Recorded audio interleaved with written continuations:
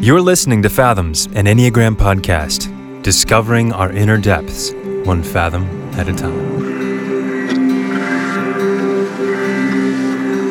Greetings, friends. Welcome back to the Fathoms podcast, where all your Enneagram dreams come true. New tagline, done. This week we interviewed the masterful Deborah Uten. Deborah is the founder and director of the Conscious Living Center, within which she has her own Enneagram Immersion certification program, which I've heard really, really great things about. She has her doctorate in clinical psychology, and she's also an occupational therapist. She's certified by Don Beck in Spiral Dynamics. We'll get into whatever that is at some point in another episode, but she's also certified in the narrative tradition as well. And she's served on the board of the International Enneagram Association for 6 years as the president of the International Enneagram Association. So I don't know how we keep getting these Enneagram masters, but Deborah is definitely one of them. And I appreciated and enjoyed our conversation. Creek and Drew, what do you guys think? I thought it was amazing. She is brilliant. And I think her energy came through on this episode in a really profound way. I really loved some of the terrain that we covered. We continued the conversation on ego and essence, but she really helped us see it through her expertise on working with children.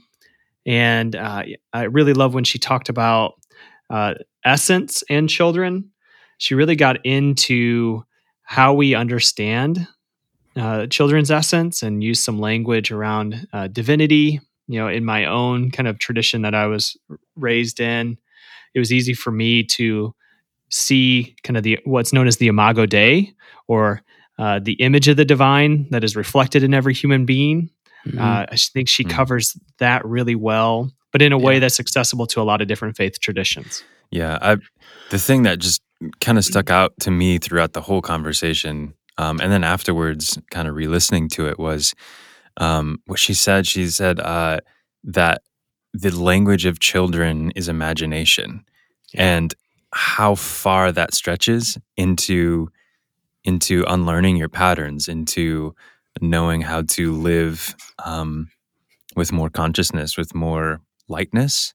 But it's not a frivolous lightness. It's a heavy lightness. Right. So that was the thing that really stuck out to me. And also in this episode, we actually get into some type-specific stuff, which is the first time that we've gotten into that sort of thing. So really interesting stuff. She talks about verbal and nonverbal cues that each type experiences and how other types experience the other type. So really fascinating stuff, and really interesting to see not just trait-based descriptions, but something that has a little bit more depth and clarity to it. Also, another fun announcement. Listen to this podcast, that I have a book coming out next month called The Enneagram of Discernment, The Way of Vocation, Wisdom, and Practice.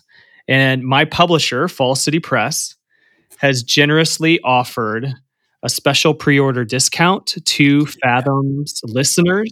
So if you go to the link in the show notes, which will take you to the pre-order link, and at checkout, use the code FATHOMSPRE, so Fathoms, PRE, you will receive 20% off of the book. Yes. So That's good. Amazing. Many thanks to the people at Fall City Press for making that happen. And if you want the opportunity to win a potential free copy of the book, head on over to our Instagram. We're going to be announcing some giveaway stuff real soon. And it's not just going to be books. It's going to be something from me and something from Abram. And it is magical and making all your dreams come true. That's what we're here for. It's a festival of Enneagram stuff. It's going to be good. Well, yes, awesome.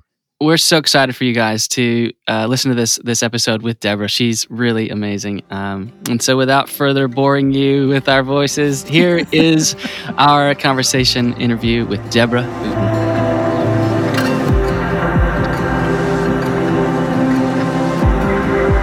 Well, welcome, Deborah, and thanks so much for being a guest on our podcast. We're grateful to have you.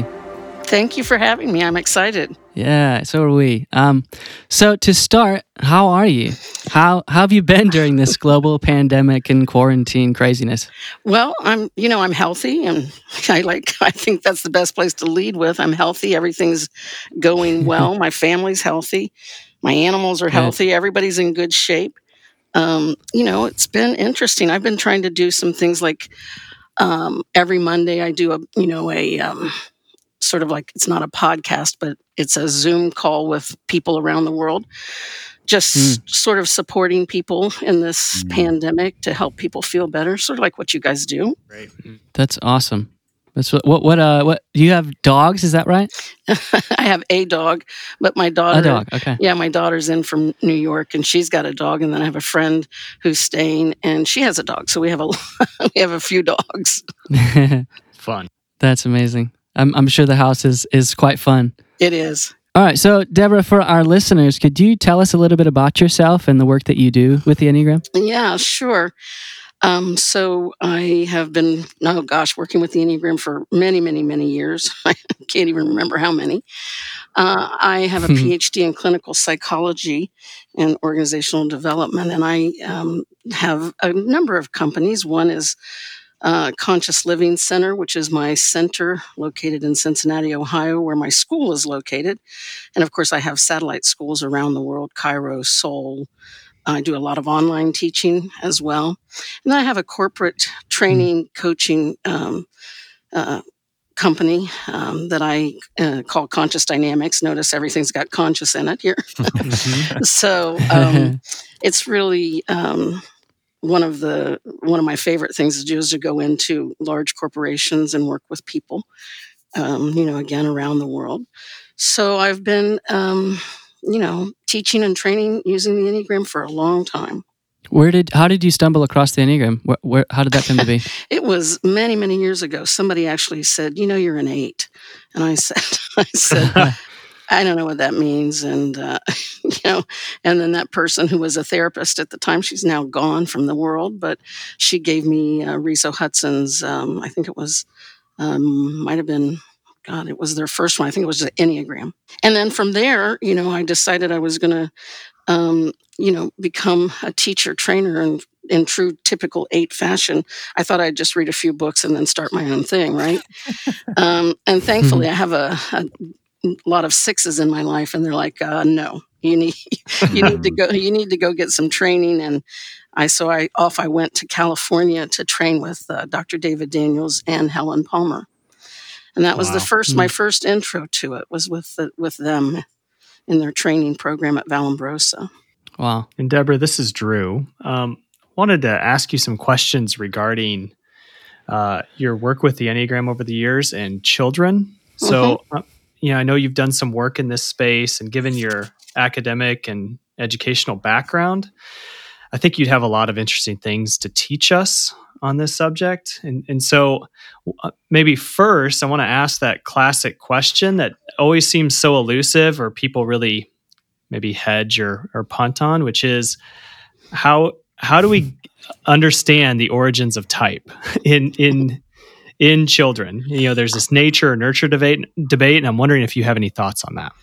I have lots of thoughts. I thought you might. I hoped you might. Yeah. Yeah. So here's the deal. And I got this from David, Dr. Daniels, and I truly believe it. Having 2 children, of my own in my life, I noticed that they come in with a different temperament, right? Yeah. And so then we as parents interact with them, depending on our type, according to their temperament. And so I'm a big believer in 50% nature, 50% nurture. Okay. I do know that there are people who believe that you're born with a type. I don't believe that. As a psychologist, that's hard for me to to deal with, but I do know we have propensities and temperaments. Yeah. So why is that hard for you? For those that believe that you're born with your type, what is it about your psychological background or training that makes that difficult for you to believe or agree with? Yeah, I just, I see that we develop, and we develop, across many many lines of development, but we don't start off with an ego intact. We start off pretty, if you think of it, pretty instinctual, and I that's why I think it's really hard for me to believe or come to grips with we're born with type. Yeah. Just doesn't seem right, because again, what is type? Type is our ego. It's the defensive structure that we use to navigate and survive planet Earth. So how does that come about? Well, first we have to have some interactions with it, right? With our environment, the people in the world, and that's what then begins to, I think, solidify our type. And I think most of us who believe that it's 50-50 believe that it's set in place by 7 years old. It's fascinating. I'm wondering then what your thoughts are about not just type forming or developing, but then the process of becoming aware, maybe, of some of those aspects of type. If you have any thoughts. You mean the process of us becoming aware of them as adults? Or or maybe what's an appropriate age or level of maturity to begin to become aware of them? I have a website called the letter N-1, the number 1, games.com. And on there, it's called What is My Soul Character? So it's an assessment for children. And we say 10 and up, basically.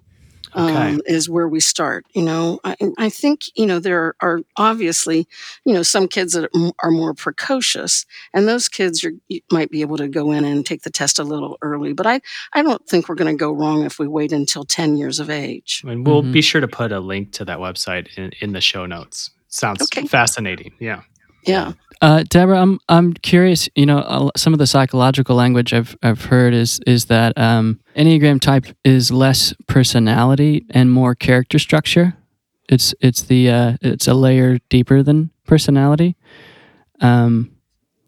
Is that what we're talking about around the age of 10? That's more honed in.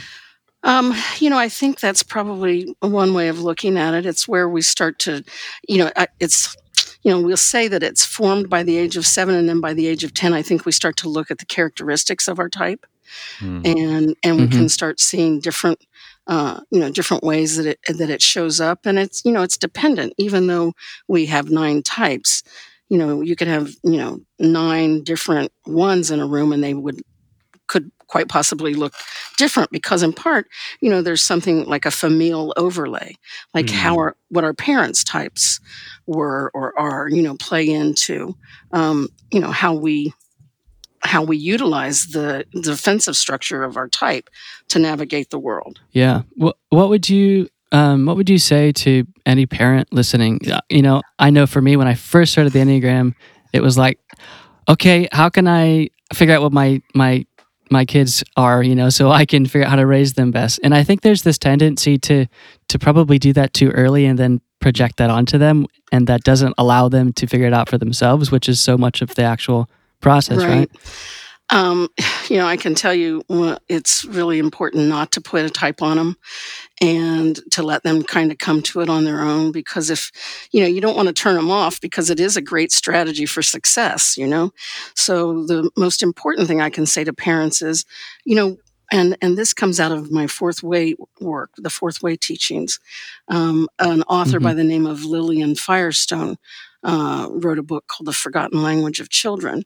And she's a great author, number one, and she was, really steeped in the Fourth Way work.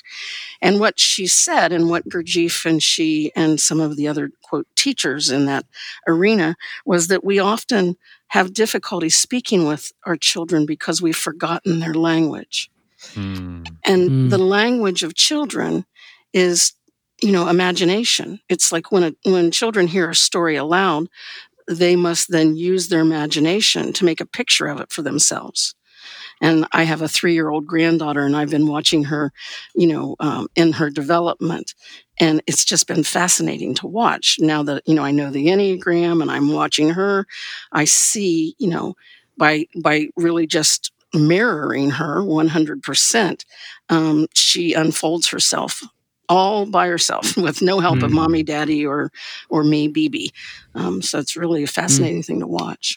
So it is about just watching and being curious, and I mean, how would you instruct parents on, obviously we don't want to purposely do things to entrench our child in their ego even more, but like Right. how do you how do you interact with your child in a way that is both developing a healthy sense of self, but not disrupting that sort of pattern? I think the best way is empathically. I think it's, lovingly, kindly, us being conscious and aware of our own stuff Mm-hmm. and allowing the child to unfold. I really believe it's important to mirror the child, Mm-hmm. as much as you possibly can. When my granddaughter comes up with something like that she thinks is important, like she draws pictures, and of course she's not an artist, she's just 3, and she draws pictures of the family members, and each one of us have a different color, and so we have to remember what our color is, even though we may look like a circle or a line or a dot, so that we can mirror back. Oh, that's BB, or that's Dada or Mama or whomever. So mirroring is very important. Yeah, that's really helpful. Because as someone who's really interested in the Enneagram and a parent, I have 5 kids, ranging in ages from 5 to almost 15, and that alone is a daily lesson that my parenting needs to look different to each child, and because of that mirroring that you're talking about, and that their personalities are so vastly different. And it often can seem overwhelming, if I'm being quite honest and transparent, that I have to, even as a dominant type 3 who's pretty good at shape shifting, right? It's hard to shape shift my parenting that quickly sometimes when there's 5 kids in the house who need something from me, and not try to make sense of it by just putting them in this box of type too early. Right. I think that's important. The other thing I say is speak to their listening.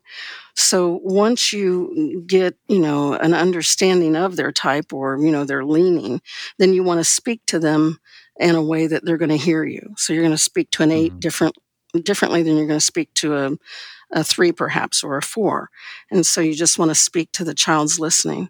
And, I also say, whether I'm in corporations or I'm doing couples therapy, if you know the type, why wouldn't you speak to the person in a way that A, they're going to understand, and B, in a way that, no one's going to take anything personally. Yeah. As we're talking about children, Deborah, one of the conversations that we've been really touching on in previous episodes, it's been somewhat of a theme for us on this podcast, are these often used but often elusive terms of ego and essence.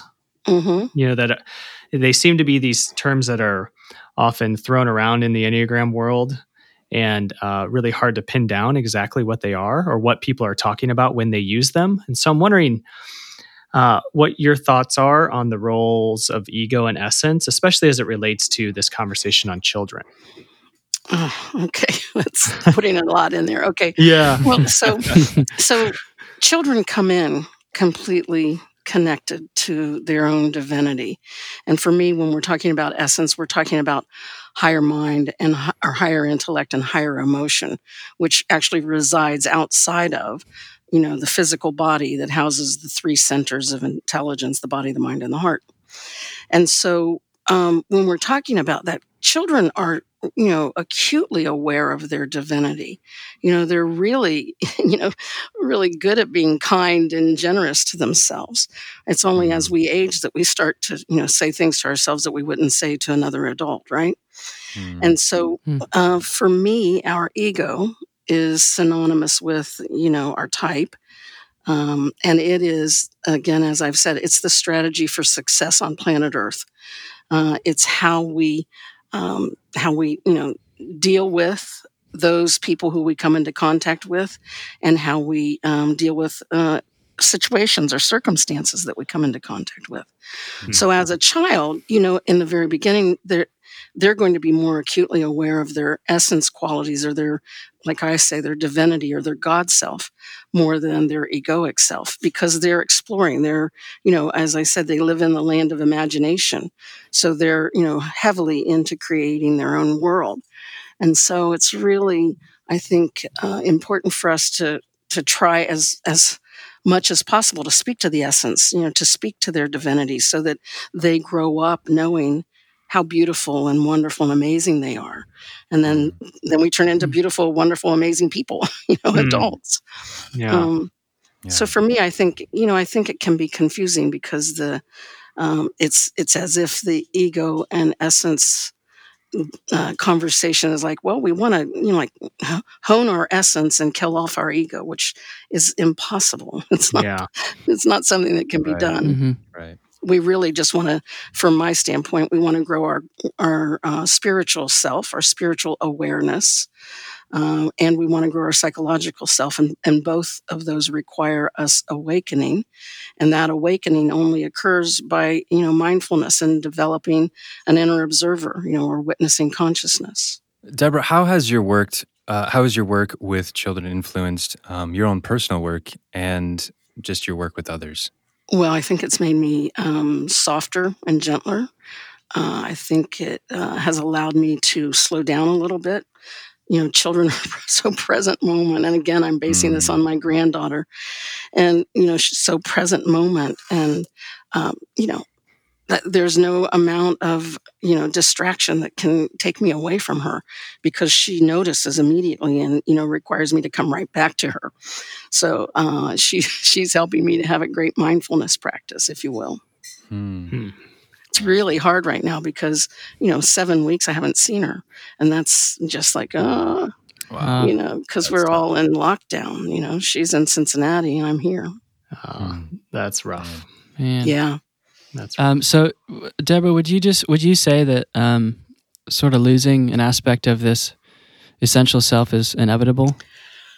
Is that just part of what it means to grow up vulnerable in a world with adults who aren't attached or connected to their essential self? Oh God, I would hate to say that that's the truth, and it probably is. So, if you've got parents who are not aware, who are not working on themselves, you're going to start to feel that separation from the divine you. And unfortunately, there are a lot of parents out there who probably shouldn't be parenting. But I think those of us who know, who are working on ourselves, who understand our own, essence qualities, I think we can help people, help the children to be, to grow and develop in a way that they don't necessarily have to lose touch with that. I think that's early training. I saw something that said, children become what you say to them, and like if you've got somebody saying crappy things to kids, they're going to feel crappy. But if you've got, a concentrated effort of making that child feel like they're just, an amazing being, then they're going to become amazing beings. Wow. I like the idea of amazing beings. Yeah. I like that. Yeah. Yeah, Deborah, along with what you were talking about with just parents maybe not being as conscious, it reminds me of a quote from Carl Jung. He says that what usually has the strongest psychic effect on the child is the life which the parents have not lived. Yeah.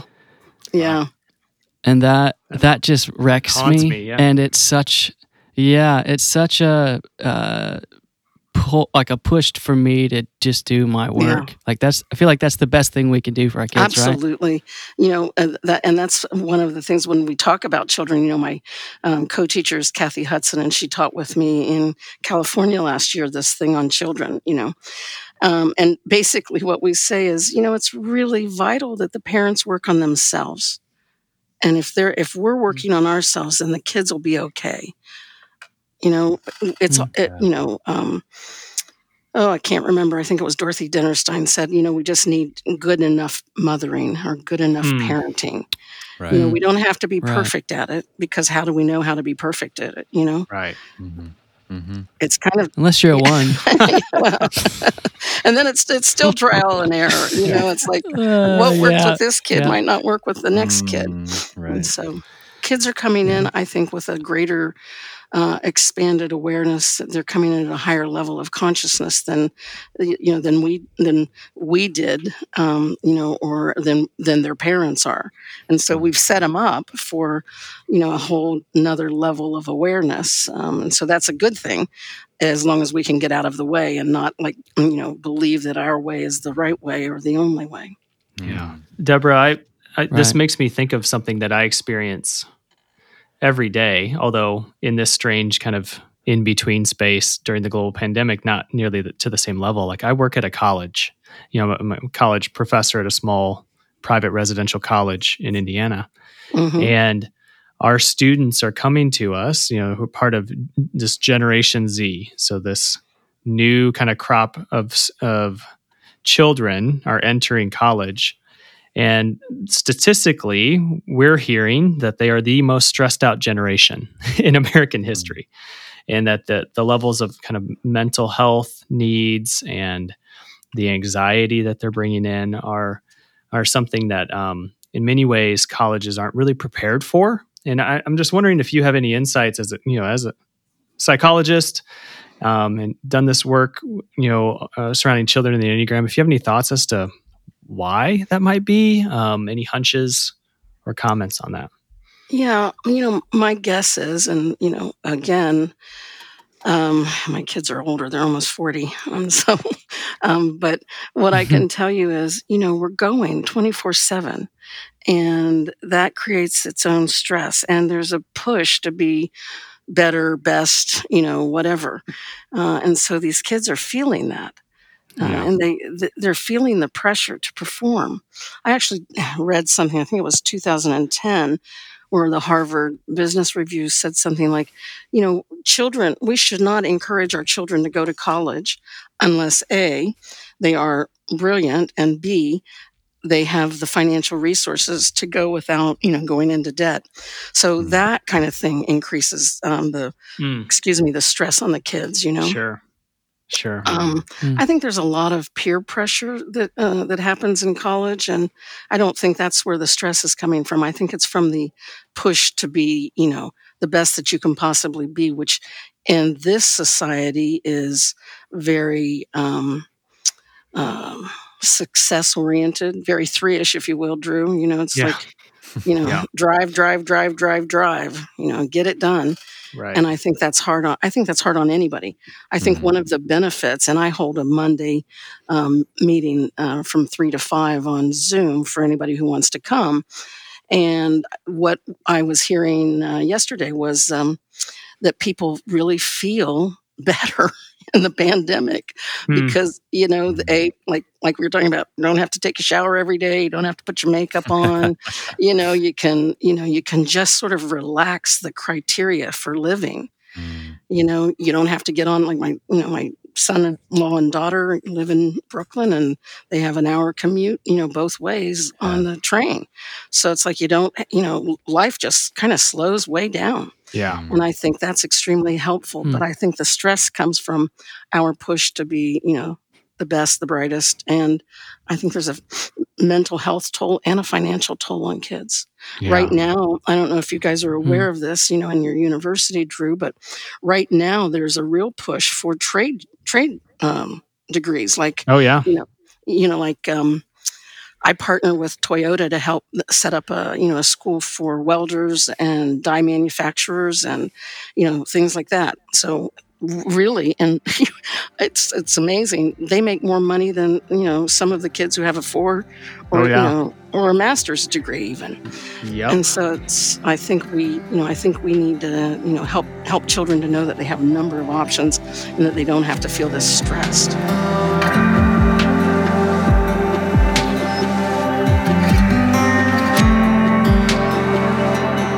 Deb, I don't know if you know of the Favres, David yes, and Catherine course. Favre. I'm good friends with both of them. Yeah, I don't know if they explicitly say that you're born with type, but I know that I've hung out with David a handful of times, and I've just heard them talk about facial typing by facial by the facial structure, and I've heard of other people's work like Carolyn Mays, who says that our biography informs our biology, but it doesn't seem like babies have enough biography yet to inform their biology.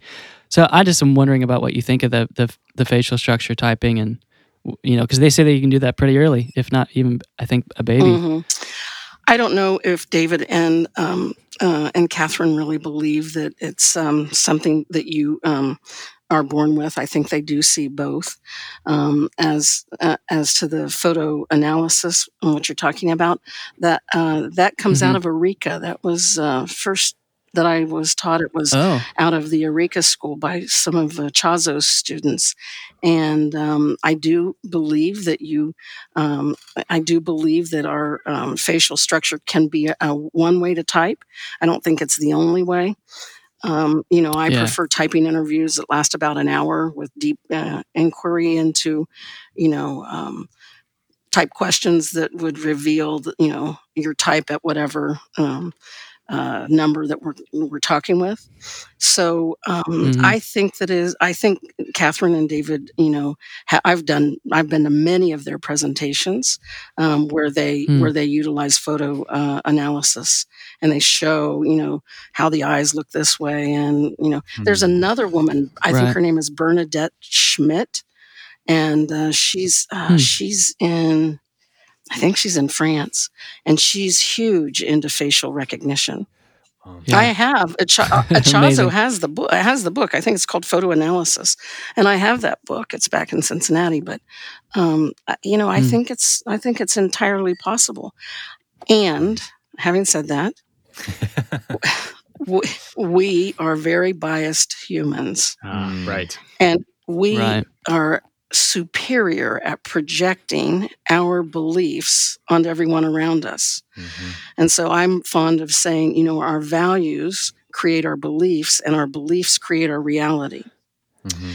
So I understand Carolyn Mace's work. She's an interesting being.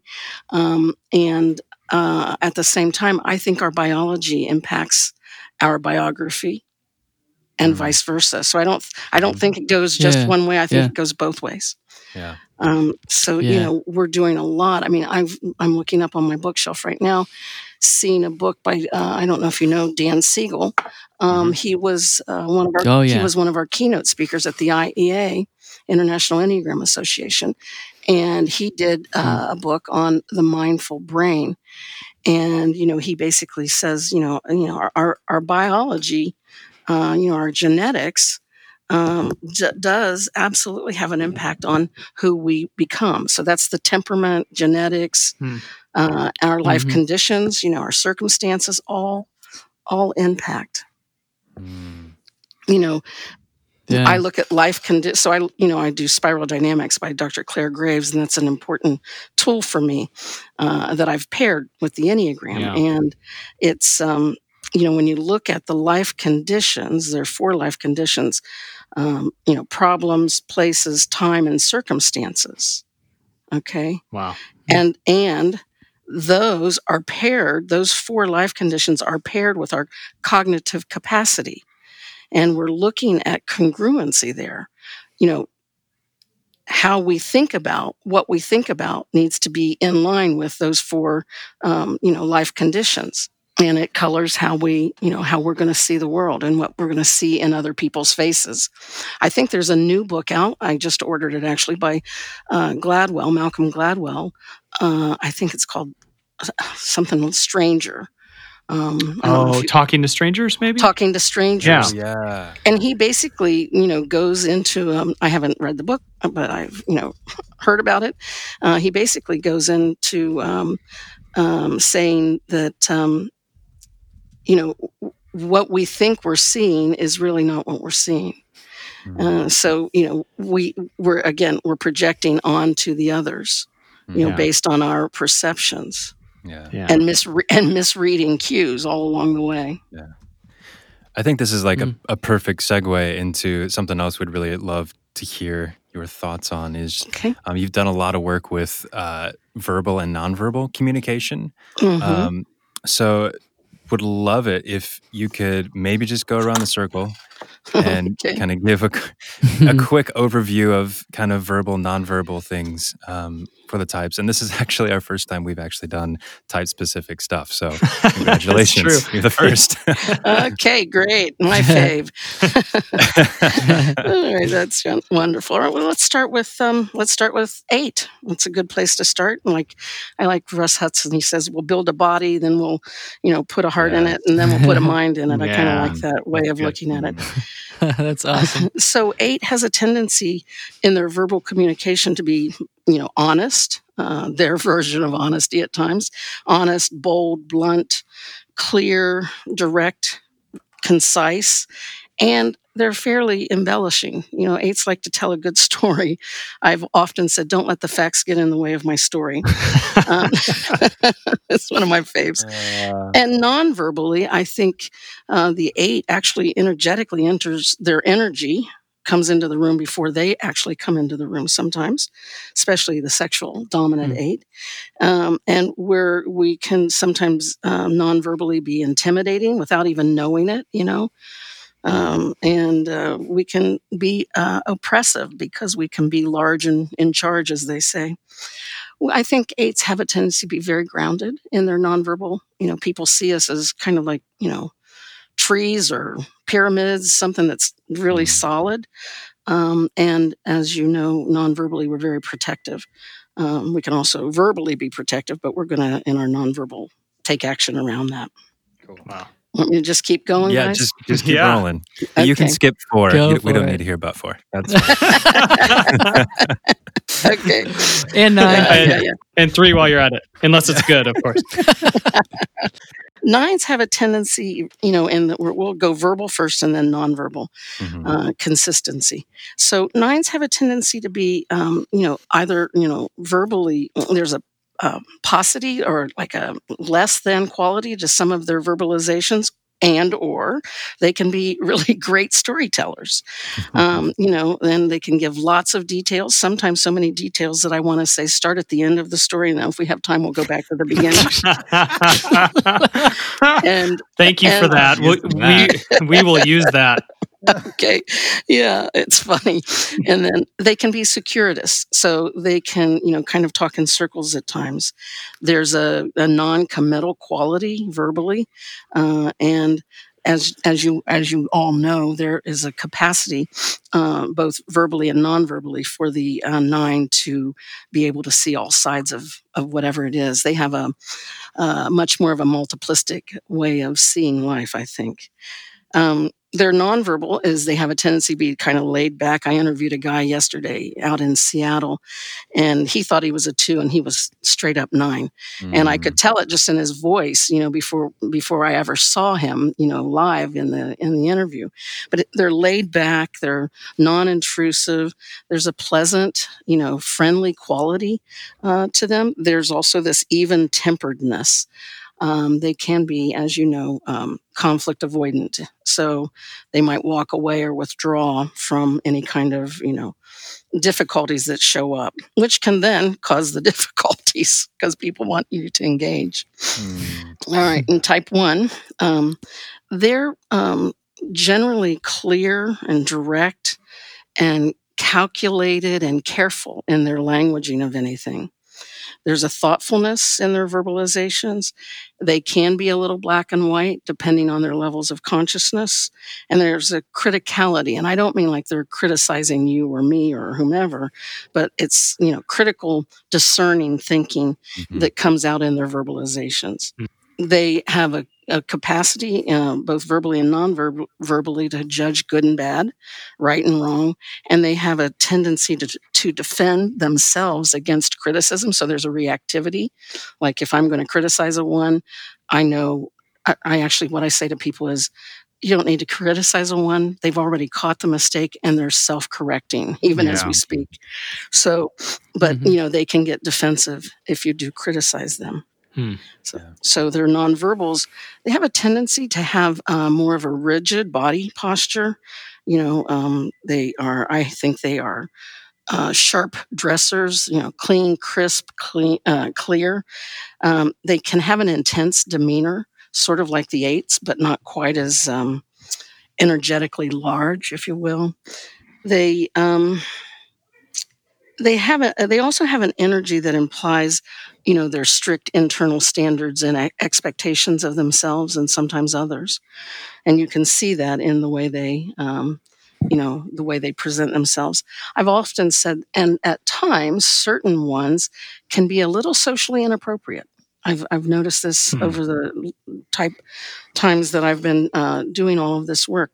There's just, and it's actually when they're feeling playful and they kind of can get a little goofy. I think it's so hard for them to do that it sneaks up on them and they act a little funny. Yeah. Yeah. So let's go to the twos. Let's go to the heart center. Type 2s are generally flattering. They're verbally engaging. They want to draw you in. They use, compliments. They like to solicit information. How are you? How's your children? They know your children's names. They know, their birthdays. They know a lot of. Of course, I'm generalizing here, but they know a lot. Yeah. And they have a tendency to verbally defend against being rejected. So they don't want to be rejected on any level. It's really hard for them, actually. And that's when I think you can see them go to 8. Oh, right. Yeah. So for me, the eyes, and maybe this is some of that facial recognition stuff that you're talking about earlier, but the eyes can be pretty captivating. I feel like they are seductive. The eyes, they kind of draw you in, right? They have a tendency to be physically very attractive. They either are attractive or they work to make themselves attractive. And they have a tendency to present well. They want to, look good in their presentation. They can be energetically seductive. They can be very attentive, and they can be physically engaging. I don't think I've ever met a 2 who hasn't touched me within the first 10 minutes of knowing them. And that's kind of fun, because there's again, it's the drawing you into their world. All right, let's see. Don't want to talk about 3s, right? Oh, yeah, I think we're out of time. No, please. It's good work for me. Okay. Yes, I want to hear what you have to say. Yes. So 3s are, my tri-type is like a 8-3-7. So I am intimate with this type. Ooh. Yeah. So the 3s have a tendency to verbally be competent and confident. They're clear. They're efficient. They're kind of fast-paced. They're concise. They can be self-promoting, and of course, this is their verbal stuff, and they're goal-driven, even in the way they speak about things. Now, the problem is because they speak so fast, they can often think that the message got across when it didn't. And so I always encourage 3s to make sure to check, and 7s, by the way, to make sure and check that the message landed. Yeah. Because their brains are moving, I think, sometimes faster than their mouth does, and it doesn't all get out. Oh, yeah. The nonverbals they present the image that's required in the situation. That's that shape shifting you talked about. Yeah. I have a tendency to see them, especially the sexual instinct dominance, show up as the prototypical male or female image. They can morph. So it's that chameleon-like shape shifting. And the feelings, the nonverbal languaging for the 3s, the feelings are locked out. And they're locked out frequently because they're so large, they lock them out by shallow breathing. Oh, yeah. Yeah. And so there's this driving themselves forward, and there's a forward moving energy. Rarely, I had a 3 I worked with at Procter & Gamble, and she would say, it doesn't have to be done perfectly. I just have to see it done, checked off the list, and I need to see it in the rearview mirror. Yeah. So she wants to see it completed. Oh, yeah. Yeah, I find it's now a practice for me. By the time I, wake up, get the kids off to school, get to the office, throw down my bag, I have to remind myself to breathe. Because if I don't tell myself to breathe, I find that I am out of breath, and I'm not actually physically exerting myself. Right. More so than a workout or something like that. But that shallow breathing, absolutely. Yeah. And again, because you are the center of the heart triad, that should tell us that you have very large feelings. Yeah. And I can tell you the times that the threes in my practice have felt, it's taken them to their knees, and it takes a day or two to come back because the feelings are so huge when you actually allow yourself to feel them by taking a deep breath. Boy, you're down for the count. Yeah, the recovery is it's big. Yeah, it is. It's big. Yeah. I've seen it take somebody out for a week before. Yeah. Wow. Really, it's intense. Okay, so let's talk about the verbal presentation for type 4s. Now, again, I just want to say, I'm ballparking this for everybody because Right. we're all unique. Sure. This is a perfect place to say it, right? We're all unique. Yes. And so I'm just giving generalizations here. Mhm. But the 4s have a tendency to be emotional in their content, their verbal content, and they can be moody.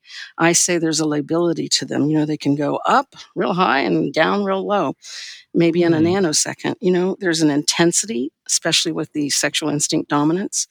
They can be angry and, fiery at times. So there's, and also there's a verbalization on what's missing. What's missing, what's unique. The other thing that I think they verbalize a lot is the beauty. Everything's beautiful, even death. I once had a 4 tell a story of a leaf falling in the fall, and I swear to God, it was so seducing to listen to the death of a leaf. It was just an amazing way to show up. Wow. Their nonverbals have a tendency to be, unique. I know we say that, but their dress and presentation is unique in itself. They don't want to be ordinary. They generally add something, to their wardrobe that helps them to stand out. And there's an intensity in the style. I think there's a felt sense of the impact that they have on others. Often when I ask, what does authenticity mean to you? Or, how do you know if somebody's real? It's usually they feel it. It's like it comes into them. And they also have an impact, a felt sense impact on others. There can be an aloofness to 4s. Like a moving away, or like, I know something about myself that I don't want you to know, if you will. Mm. If you knew it, you wouldn't want me, in your life. Okay, there's the 4 for you. So type 5, their verbalizations are fairly minimal, and they're when they do express, you sometimes have to draw them out. Like, they might give you a piece of a set of information, and then they'll stop, and they'll especially stop if you interrupt them. Because it's like hard, it takes energy to get it going again, get the self going again, and to get back into the verbal game. There is also a careful choosing of words, and they have a tendency to be void of emotional content in their languaging. Now, that's not always, because I know a lot of 5s who have high degrees of emotion, but they want to keep that locked out when they're interacting with another.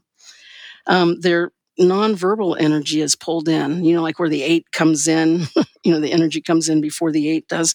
The 5's energy kind of like creeps in, slowly behind them. They're superior listeners. And there's also, even though they may be listening really strongly, it may be hard for you to understand that they've got you, because there's not a lot of facial animation. I've seen 5 sit in the same place for hours and not move. And so you're not going to see a lot of energy expended with the 5. That's one way of knowing you have a 5 around. Yeah. The other thing, I do typing interviews, hour-long interviews, and generally I'm finished with a 5's interview in like 15 minutes because, the answers are like, just so like, here's what you got. So, you can tell that way.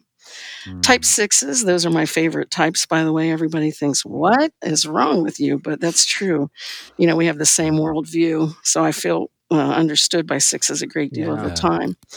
But, one of the things I think that can be hard for people is they're questioners, and they're, one question begets another question, and the Mm. questions keep pouring. They're good at verbalizing how they solve a problem. They also engage in, which I think kind of, especially in the corporate world, has people feeling like, oh my gosh, when are they going to stop asking these what if or worst case scenario kinds of questions? I think it was Helen Palmer in the very beginning. She used to call them devil's advocates. And my experience is that is so true. If you say, the sky is falling, there's what's the word I want to use? If I say the sky's falling, then, a six might say, well, here's the good side. So they're always giving, the opposite of what you're giving. So if I give everything's good, they'll go, no, here's the negative, and those kinds of things. So they give you, what's missing. They have a tendency to see that. They generally show up non-verbally as very thoughtful, warm, affectionate, friendly. They can be ingratiating. You'll know them because they're scanning the room. The only other type I think that scans the room that much is the 8. And I, as an 8, I'm looking for the exits, and so are the 6s. How would you differentiate that? 8's scanning for, for any kind of problems that could arise, and how they're going to take control or handle it if it does. I also, had to work really hard to not be uncomfortable when my back was to the door. So 8s have a tendency to want to be facing the door. 6s, not so much. I think the 6 is scanning for signs of danger, or scanning for ways that they could get into trouble. Remember, they're competency and adequacy based. And so they don't want to get into trouble. So they're scanning for who they have to, gain approval from, and who they want to please. Whereas the 8 is scanning for what could be dangerous and how might they need to take over and get in charge. Yeah. And I say there are 3 responses to fear: fight, flight, or freeze. And you can see the 6s in their non-verbalizations engage in all 3 of those. They can be fierce fighters, verbal fighters. And I always say, if a 6 says to you, bet me, don't. Because they're not big risk takers, and especially the phobics, and they generally know what they're talking about, and they don't. So don't bet them if they say bet me. Yeah, because they know. Right. Anyway, and as you know, 6s can move towards you or away from you, or they can actually freeze up non-verbally. Yeah. Right.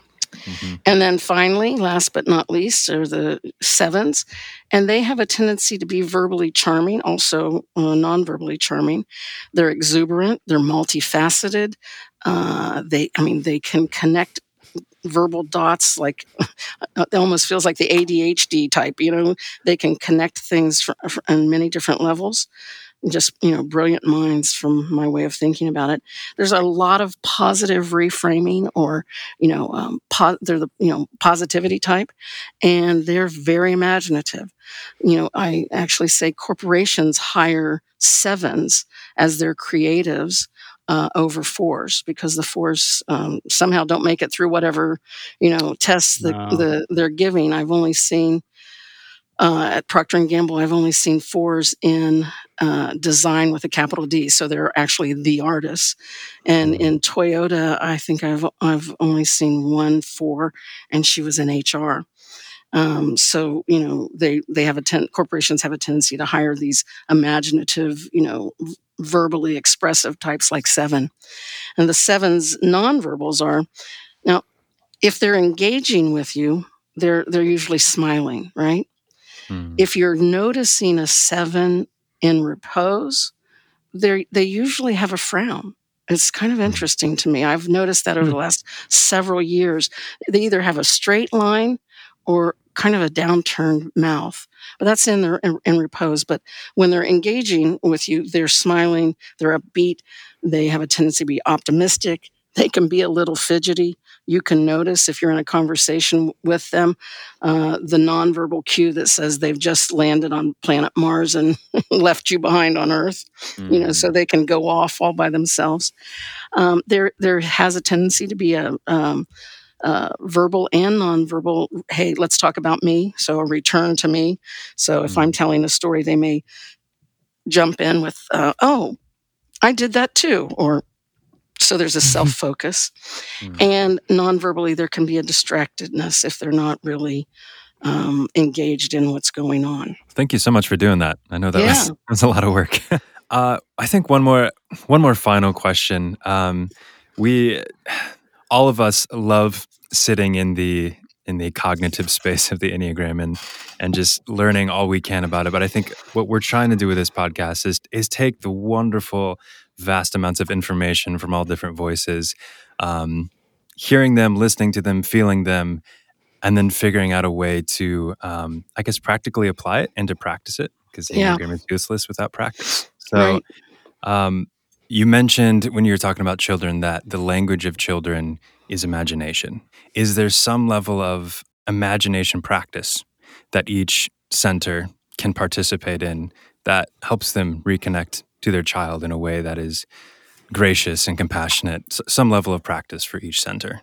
Well, you're asking basically about the wound, and what I like to have each of the centers do is, a practice around, opening the heart, because you're right. So much of the study of the Enneagram and and a lot of the social media platforms use it, in a way that I hate seeing it be used.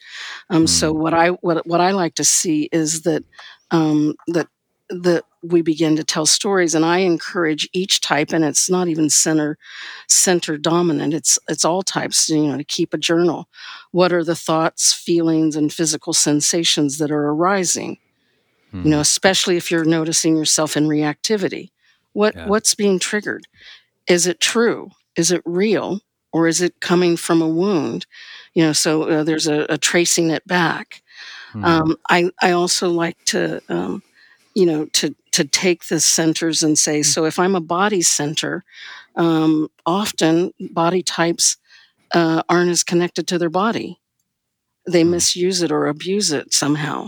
They're not noticing. So do a body center meditation.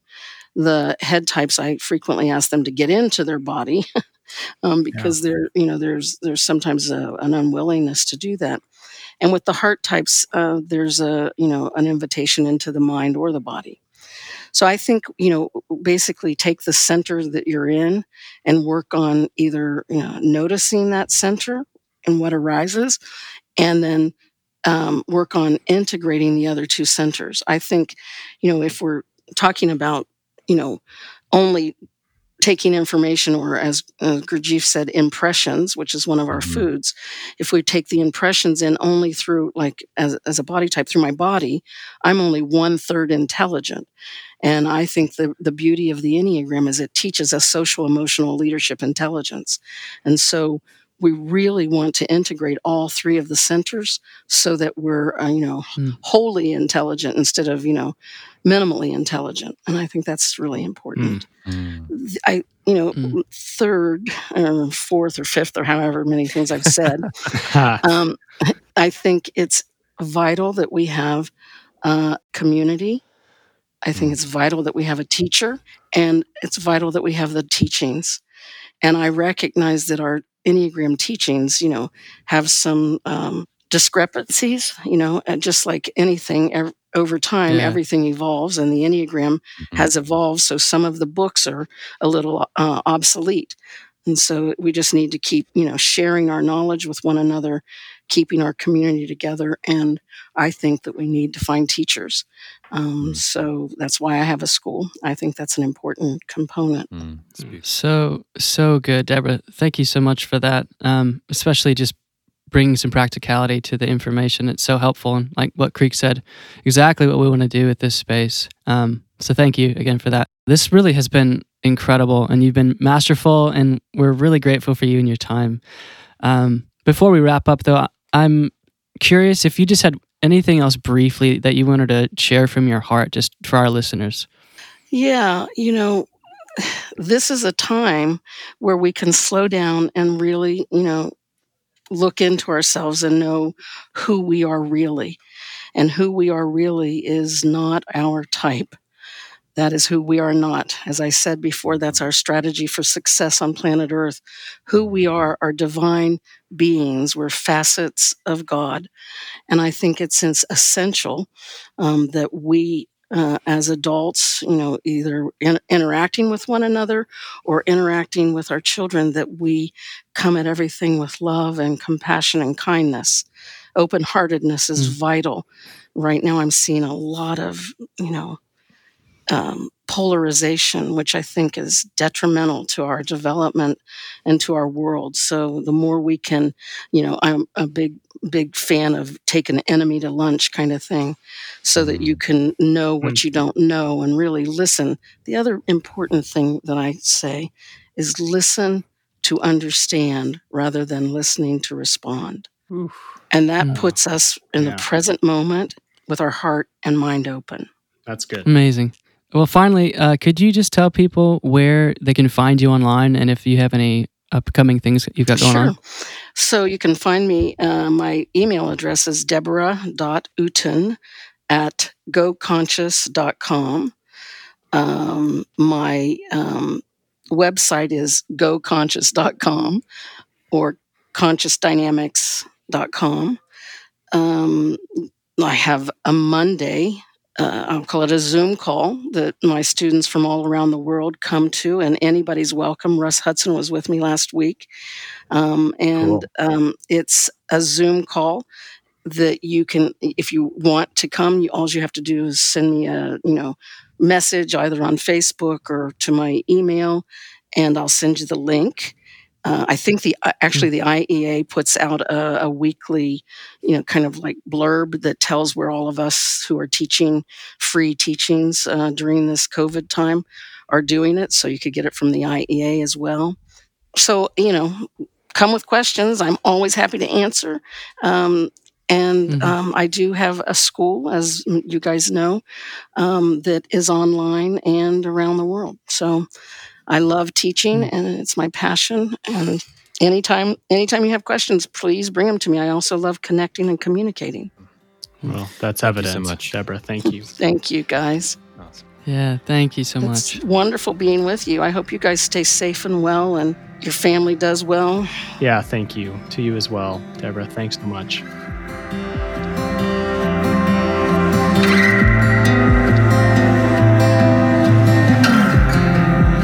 Thanks for listening to this episode of Fathoms, an Enneagram podcast. If you found this episode helpful in any way, consider sharing it with a friend or family member. We are so honored to be on this journey with you, discovering our inner depths, one fathom at a time.